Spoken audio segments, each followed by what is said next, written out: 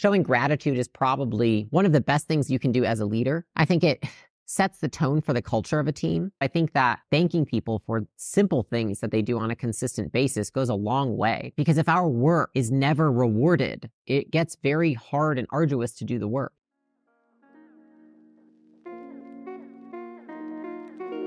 How do you create an unshakable business? I crossed $100 million in net worth by the age of 28. Now I'm growing Acquisition.com into $1 billion portfolio. In this podcast, I share the lessons I've learned in scaling big businesses and helping our portfolio companies do the same. Buckle up and let's build.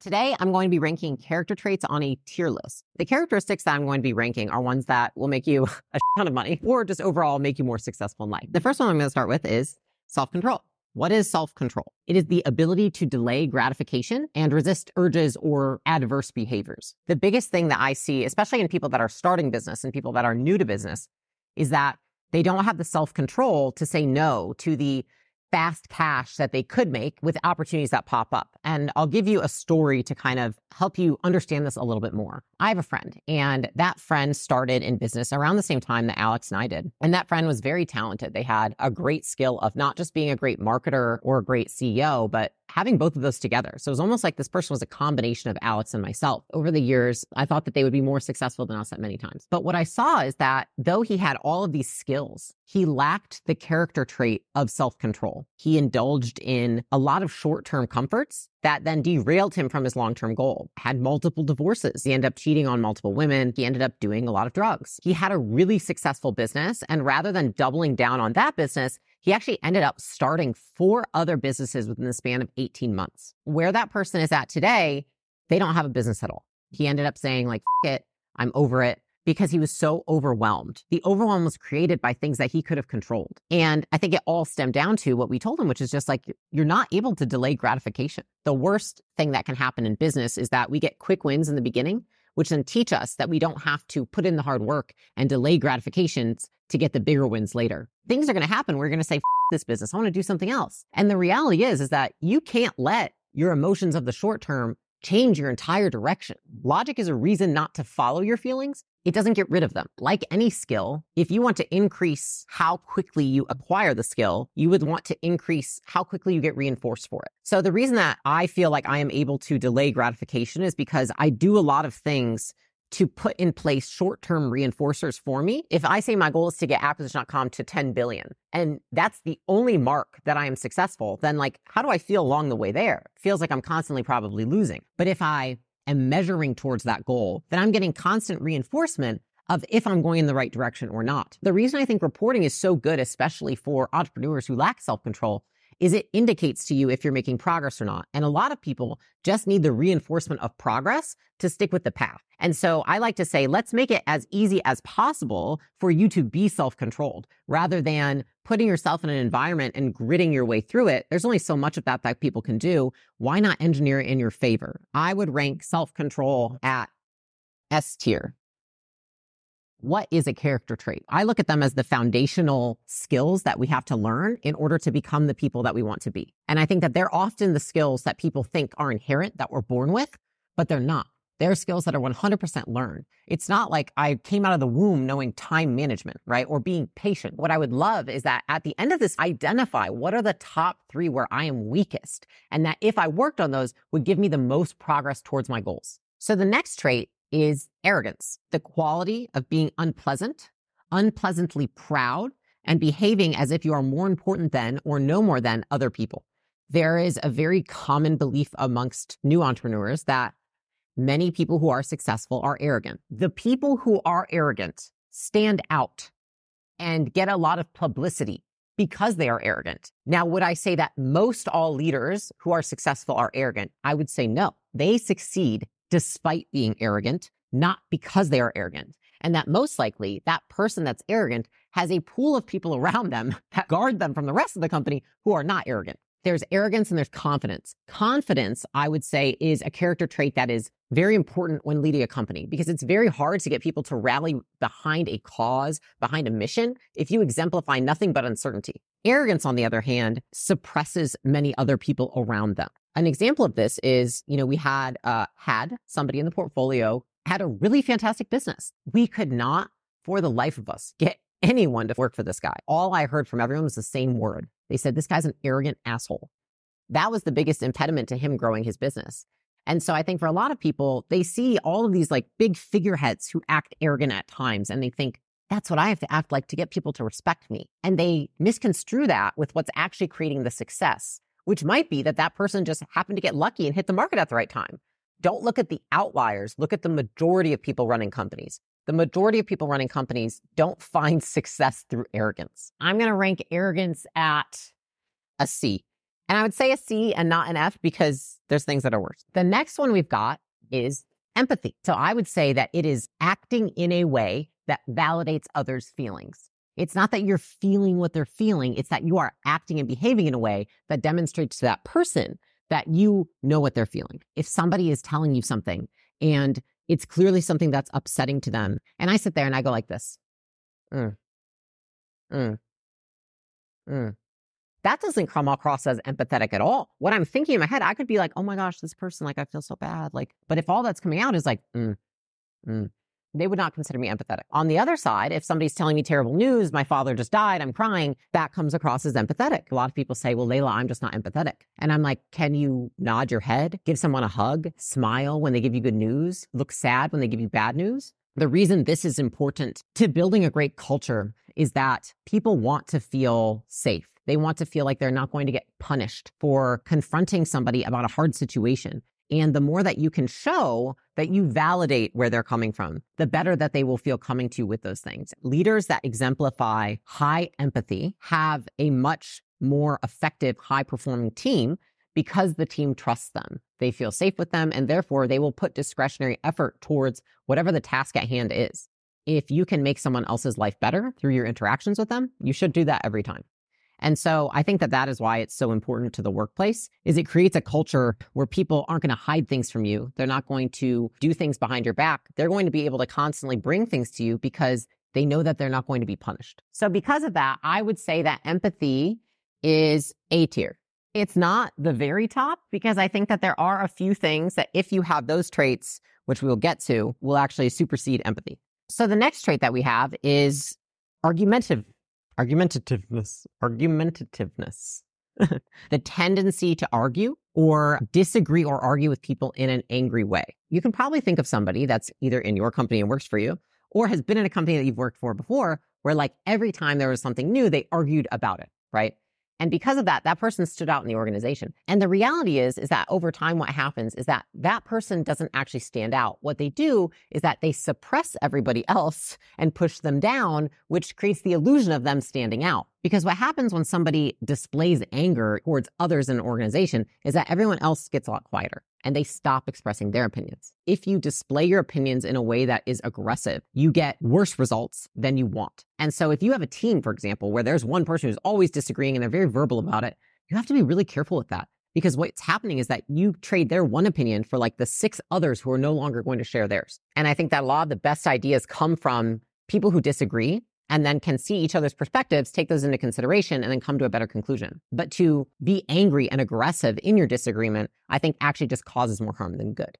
So an example of that would be something that I deal with all the time, which is me and Alex. We disagree on a lot of things.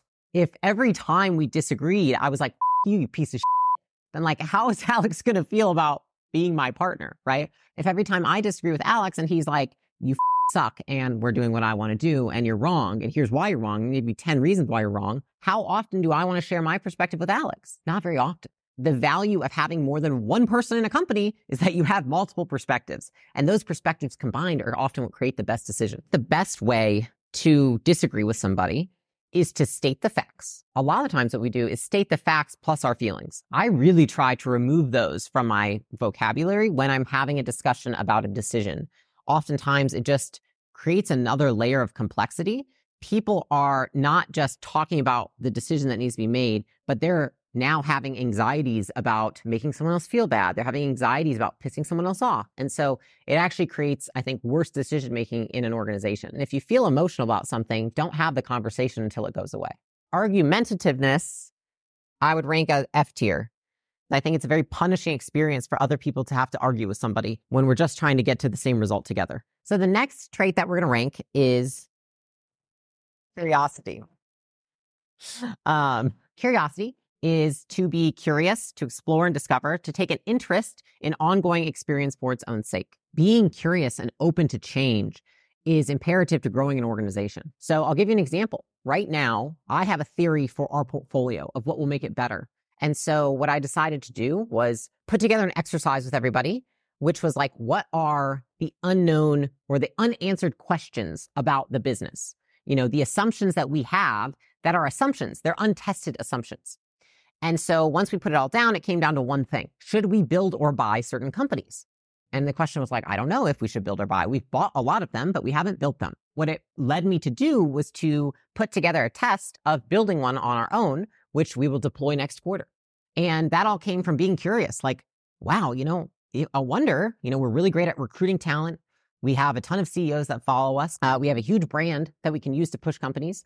Like, wow, would it be easier for some companies to start them on our own than to build them? And it was that curiosity that led to that test. And that test itself, if it works better than our current model, might change the whole trajectory of the business. I would say that one of the advantages you have to bringing new people on the team would be that you can ask them, what looks up here? What big obvious things are we not doing that if we did do would grow the company further? Most innovation stems from a place of curiosity. Oftentimes in the beginning, entrepreneurs are too curious. It's like everything should change all the time, every other day, versus being curious for the sake of looking for better, faster ways to do things and constantly saying, are we playing to our unfair advantage as a company? What are the assumptions that are creating the results I have right now that if I tested could change the whole business? Just because you find something interesting or you hear about this big new trend, that doesn't mean you should change everything all of a sudden. Any directional change in business warrants a lot of testing and research. You don't want to let curiosity get the best of you, but you want to have a tasteful amount that can drive the business forward. So because of that, I would rank curiosity at an A. And I think I'd probably rank it at an A because I might be so busy paying attention to being patient, the long haul, et cetera, that I can recruit in my leadership team to kind of test assumptions, ask the unanswered questions. So I think that as long as somebody in the company is curious or multiple people are, and they can address the curiosity and test, I think that that's what we want. So the next character trait that we have is unathleticism. I don't think this is necessary to being successful in business.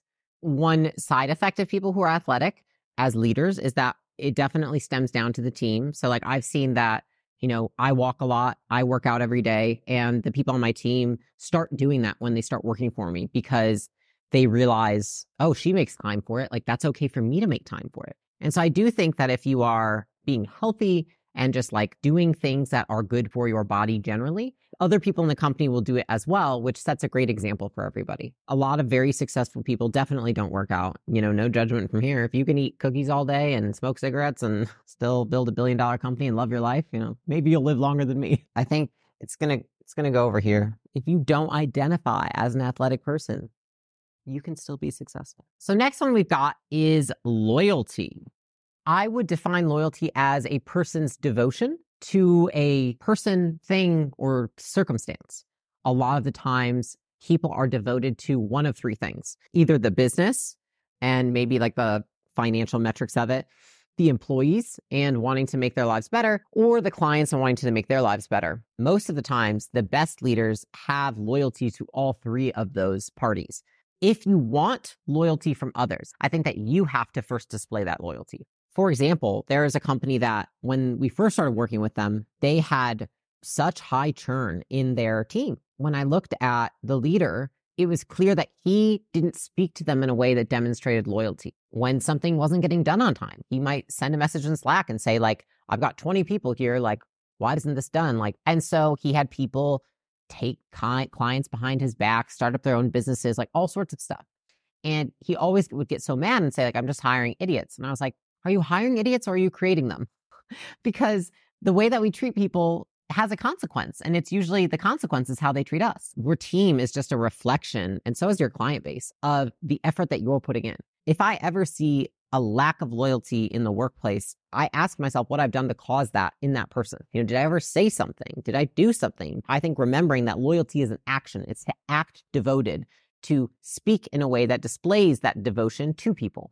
And if we do not exemplify that, then we are not going to get it back from our customers or our employees, and therefore the business won't reflect it either. If you would like to get better at loyalty, I would say act in a way that shows that you are devoted to your employees and customers.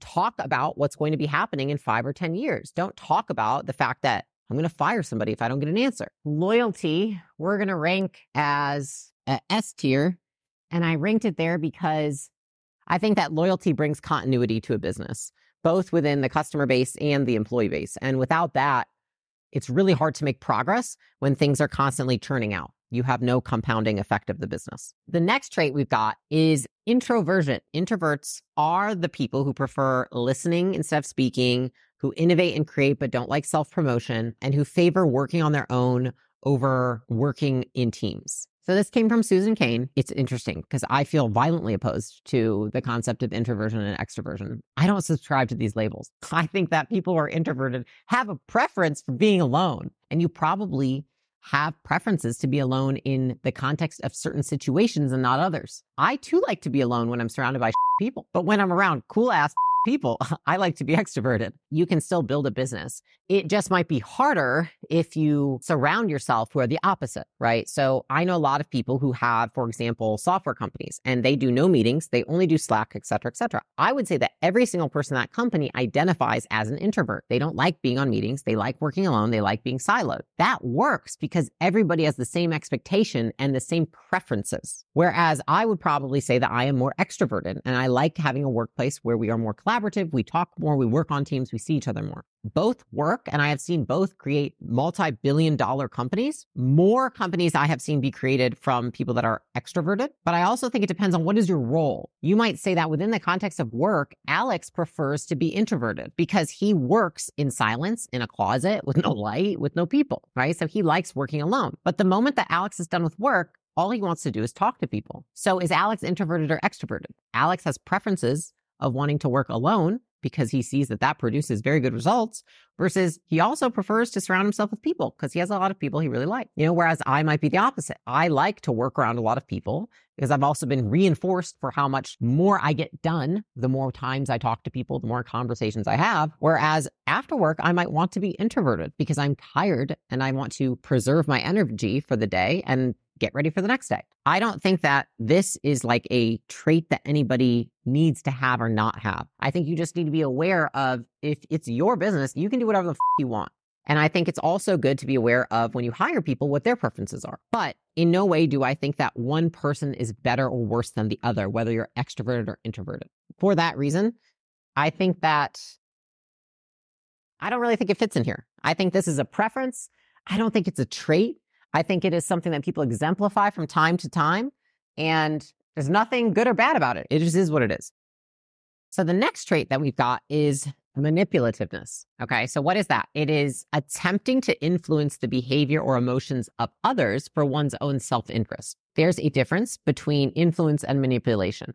Influence is looking to change someone's behavior for their own interest. The best leaders are great at influence. They ask the person, what do you want? What are your desires? What are your goals? And then they use their influence on that person to help that person achieve those goals. I think that a lot of people are manipulative because they don't have the skill of influence. I think that it takes a more intelligent person to influence people than it does for somebody to scare people. Like, I think about my manager when I worked at Subway, and I remember her yelling at me and telling me she was going to fire me if I didn't do X, Y, and Z. And that's a form of manipulation. She lacked the skill of thinking, is this in that person's best interest as well? And if it's not in this person's best interest, how could I make it so that it is? How could I create a win-win situation? We just got an office, and a lot of people, when they say, like, what are you going to do? Are you going to tell people to come in the office? You're going to do this? You're going to do that? You're going to say, if you don't work in the office, then X, Y, and Z happens. And I was like, no, I would love people to come into the office. And so if I would love them to come into the office, then I'm going to build an environment that makes it more likely they will come into the office. And then I might get what I want, which is more people in the office, and they might get what they want, which is like a cool place to work with people they like being around, with work environments that they enjoy.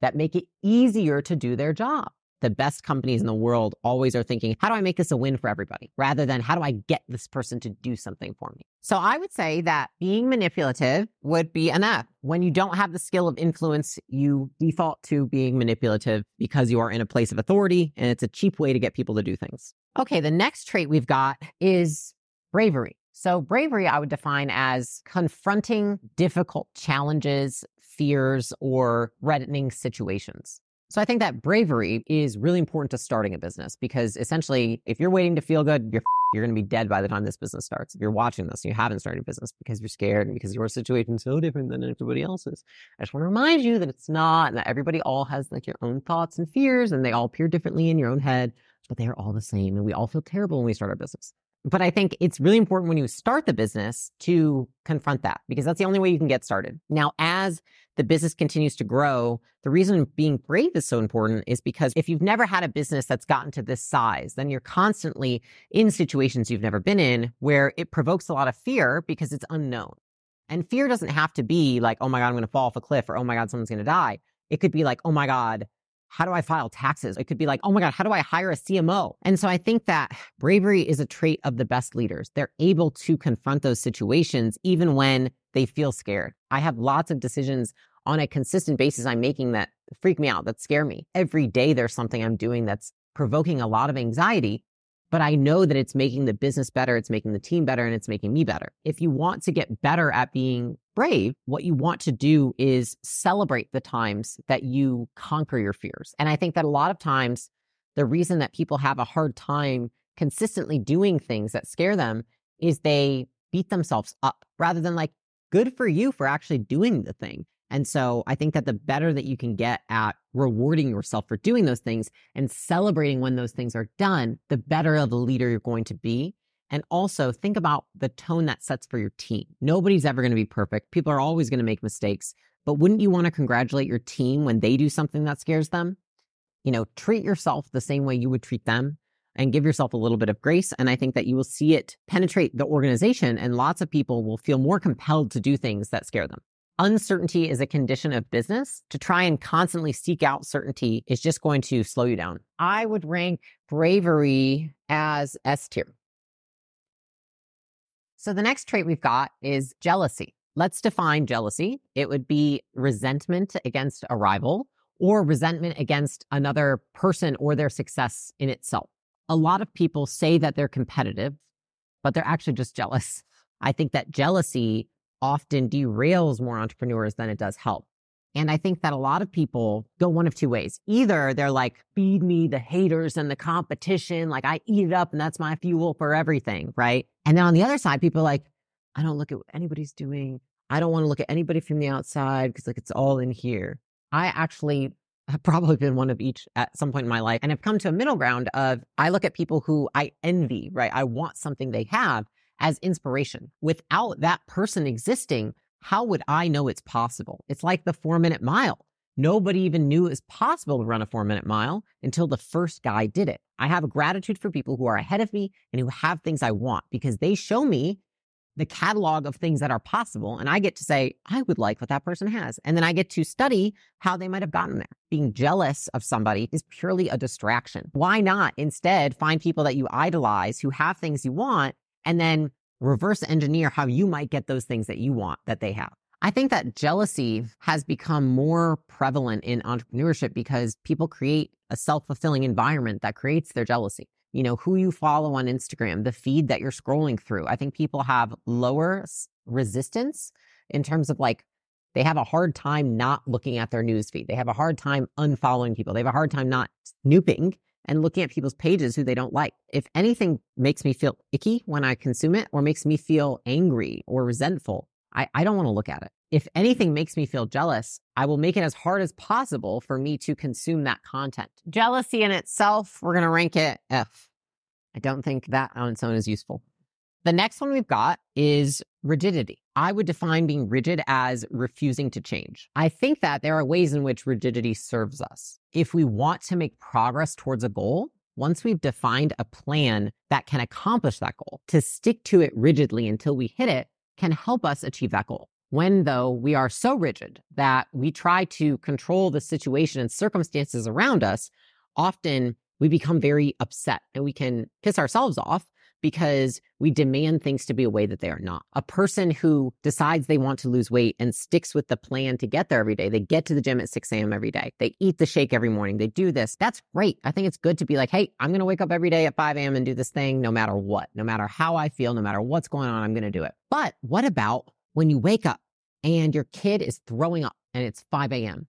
Do you have to go at 5 a.m. to the gym? Or maybe you wake up and you're throwing up. Are you still going to go to the gym? On the other side of rigidity is flexibility. When I think of rigidity, it's like, I have to do all these things in this order at this time, in this way, otherwise I will be upset. Whereas I think flexibility is, I would very much like to do all of these things. When am I going to do them, and in what order, and at what time, under what circumstances? I will understand that I have a preference for how I would like to get these things done, but that doesn't always have to be at the same time, in the same way every day. When it comes to growing a business, it does take a little bit of rigidity in that we want to be persistent in paving a path that allows us to make it as easy as possible to achieve our goals. But when something impedes that path, if we fight it and we fight reality and do everything in our power to get it done, I think we waste a lot of energy that could have been put towards doing something more productive. So for that reason, I would probably put this at a B tier. A little bit can go a long way, but more than a little bit, I think, is pretty detrimental to, honestly, just people's stress levels. The next one we've got is gratitude. And I'm actually going to say that the more correct term would be grateful. Oh, I thought it was going on the table.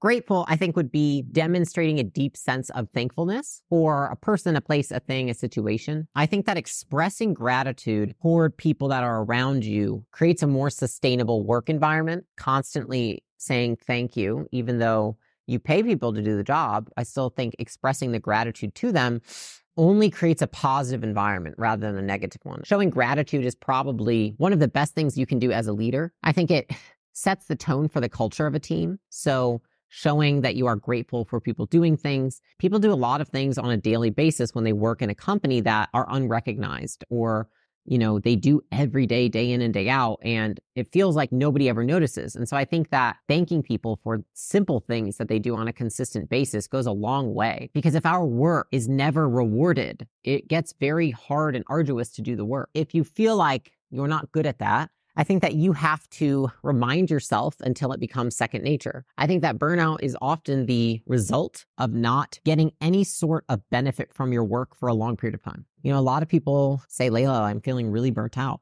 I'm like, of course, you've gotten no reward for your work.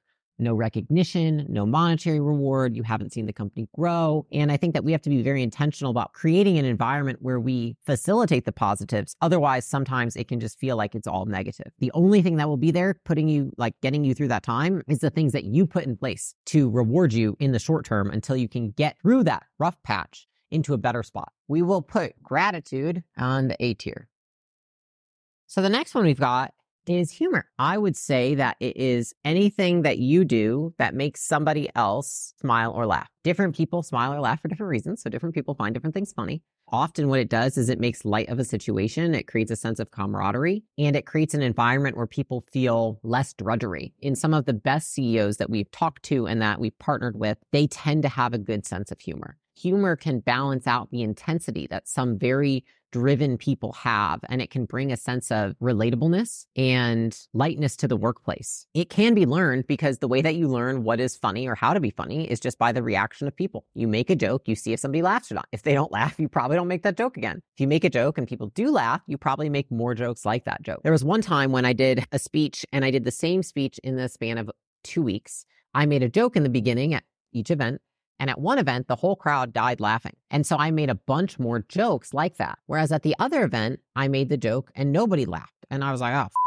So I didn't make any more jokes the rest of that speech. I learned that within the context of the situation I was in, this is what these people found funny, and this is what these people didn't find funny. And the same goes for the workplace. I personally like to find what my team finds funny and other people find funny. I just want people to smile. I want them to like working here. I want them to have positive experience. Making someone laugh or smile is a positive experience. And so if you have the ability to make someone's experience working for you better, I don't know why you wouldn't do it. Some of the best leaders that I look up to have a fantastic sense of humor, and it makes me really want to be around them more. I think I will rank it, oh, it's tough. I'd put it like here. It's like an AD.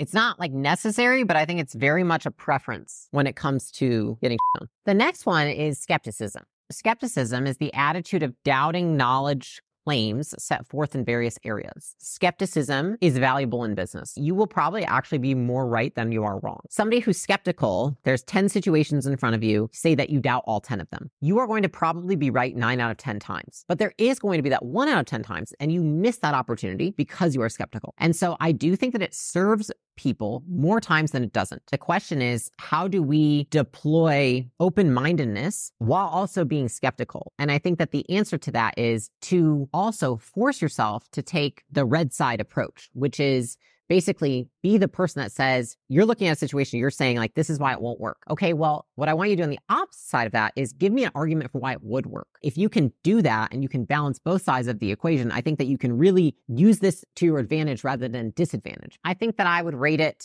B. I think it's important and useful. I don't think it's going to make or break. The next trait that we are going to talk about is optimism. Optimism is a mental attitude characterized by hope and confidence in success and a positive future. You need a good balance of optimism and skepticism or pessimism. If you go to the extreme and you're consistently optimistic in all situations, I think that you don't take proper measures to prepare for the worst case scenario, and then therefore it's a self-fulfilling prophecy and you fail. If you're constantly pessimistic, then you might behave in a way that perpetuates nothing ever working. You want to be optimistic about the future, and I think that it inspires others. And if other people feel that the leader doesn't believe in the future of the company, then I think that it's very difficult to move people forward. The issue is that I've just seen a lot of new entrepreneurs be overly optimistic, therefore not take the precautionary steps to protect against the downside, and then the downside occurs. I actually feel that pessimism is more useful in situations than optimism. Optimism should be embraced once you have taken all necessary measures to protect against the downside and do your homework on the situation to become informed. And the irony of it is the more informed you are, the more you can see the reasons why something wouldn't work, but you carry on despite that. And I think that it's more useful to pair the two together. If you feel like you're very pessimistic and want to be more optimistic, deploying a little bit of encouragement is probably a great place to start. You can be pessimistic and optimistic at the same time. It's a dichotomy to manage. Most people think I have to be one or the other, whereas I think it's just like, what would be more useful given the context of my situation right now? I would say that optimism, I'll put it at a B. I think it's important, but it goes hand in hand with being skeptic. The next trait that we have is initiative. It's really the ability to use your judgment to make decisions and do things without being told what to do. It is important that leaders take initiative, but it's also really hard because I think that it's very hard for somebody to take initiative in a situation that they are new to.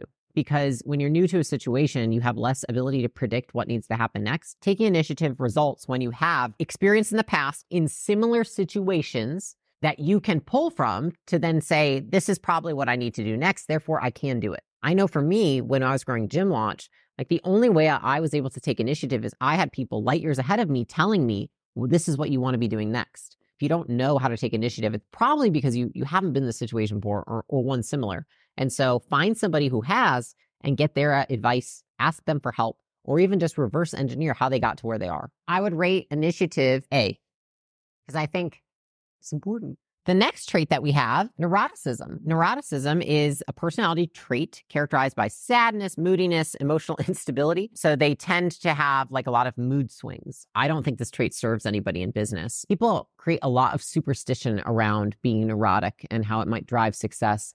And I think that the reality is that they might not have the skills to not be neurotic. And then they also don't have a reason to acquire those skills because things are working for them. Over a long enough time horizon, I have seen it kill more businesses and entrepreneurs than not. I don't think that this is something that leads to success. And I don't think it leads to a happy life either. I would probably put that one at the F tier, not necessary. The last one is creativity. It is thinking of new ways to do things or doing things in a way that hasn't been done before. Typically, a creative person generates ideas or concepts that are novel or unheard of. I think that a lot of people say, I'm not creative, right? They identify that way. But the reality is that they have put themselves under circumstances that make it very hard to be creative. You know, myself, for example, would it be reasonable to think that Layla would be creative if she has 10 to 13 meetings a day? And she does that 6 days a week and then has all these other things she does in the days in between. Do you think that she has time to think of new ideas? The answer is probably no. So I know for me, if I need to think of new ideas, I have to change the way that I operate, and I have to create an environment that makes it easy to think about new ideas, as in less on my calendar.